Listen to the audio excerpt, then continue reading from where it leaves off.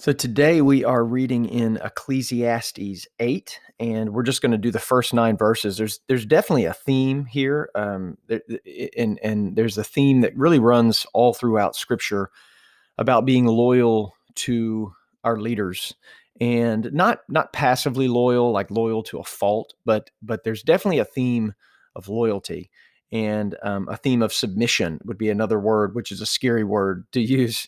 And we see here the teacher commanding us to be loyal to the king, and obviously he's writing in a context to a certain a group of people, so he's demanding they be loyal to the king. And it got me thinking about this hierarchy, and about God. And one thing, uh, being a parent, I've got 2 kids, 12 and 3, and there's definitely a sense in my mind that I understand some things about God and some things about God differently after becoming a parent. There are emotions, there are actions that a parent might take. There are things that parents do, motivations. There are things about being a parent that you can't understand unless you're a parent. And there are a lot of things like that in life that you just have to experience it in order to understand it.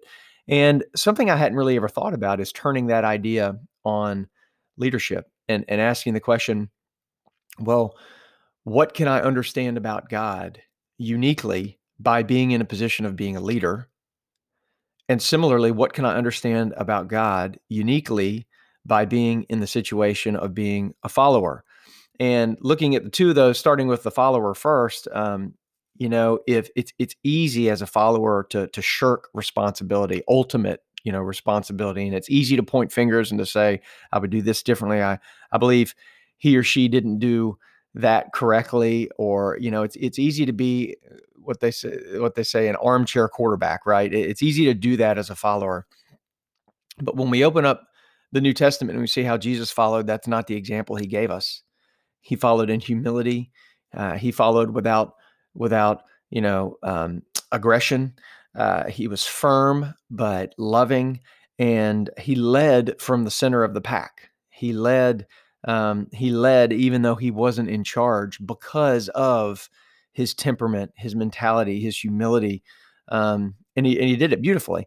And again, he never really leveraged the authority that he even had to the full extent that he could have leveraged it. And so, in a simple fashion, we can see here that the teacher, in today's reading, is describing how we should follow. In a few parts of this, he's describing what a follower should look like.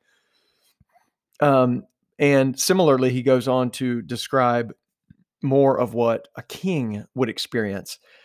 As a side note, God led, his people for a couple thousand years before Jesus came, and he led from heaven.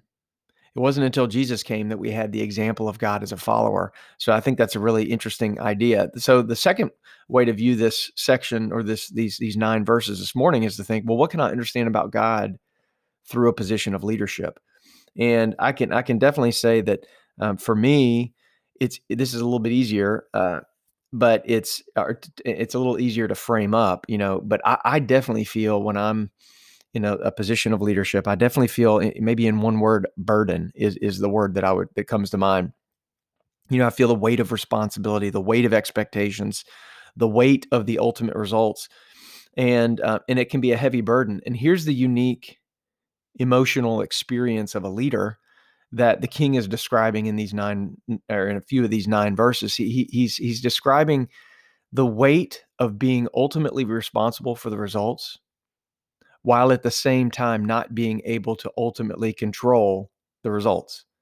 And that's a difficult thing, because then we have to start to draw a distinction between accountability and responsibility. And that's a tough thing. And some people live their whole life and never get right with the fact that they're ultimately responsible for what happens, even though from a position of accountability, they could have done everything they were able to do, and they still didn't get the results. So it's tough. It can be a tough burden as a leader to experience in that. And that's more of what the 9 verses this morning are about. So it just gives me a question to kind of think about, through the day and over the next few days. And that question is, how can I experience and understand God uniquely through this position of leadership? Or how can I experience and understand God, or maybe better, Jesus, what Jesus experienced through this position of being a follower? I think it's an interesting idea and kind of a fun takeaway for today.